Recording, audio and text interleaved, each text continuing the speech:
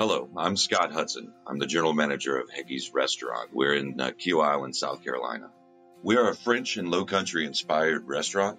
We utilize local ingredients inspired by our chefs to actually create dishes that are memorable. So we've been over 16 years and I've been here for 15.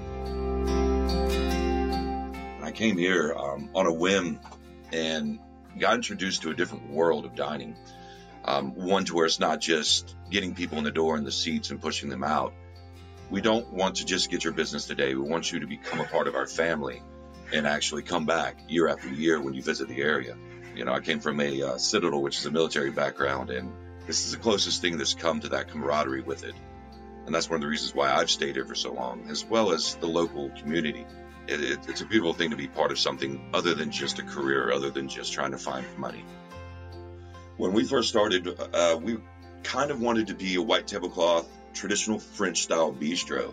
I mean, my servers wore bow ties and suspenders and, full length aprons. And what we kind of feel and what we've been told is instead of being that top end, high end place, we need to have those criteria, have those standards of service, standards of food and consistency of food, but be more of a home style atmosphere, almost like a country club outside, so people don't really feel like, I'm in a Michelin 3-star restaurant in France. We decided to go more along of I'm in my favorite bistro across the street. You can't be so strict in a philosophy with food because it changes. Food changes, experience changes, people's wants change. So as long as you can be like water, you'll be all right. Honestly, if you treat everybody the way you want to be treated, that kind of will seep into your business and become your business.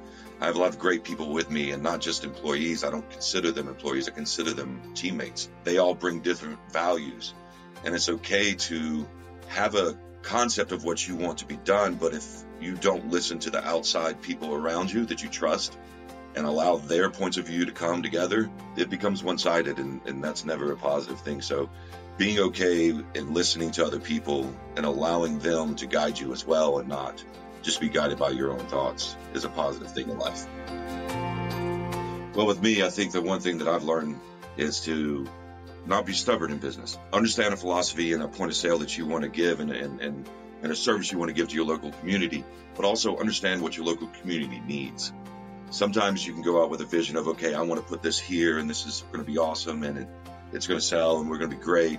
But if the community doesn't need that, if there's no real call for that in that area, then you're kind of shooting yourself in the foot.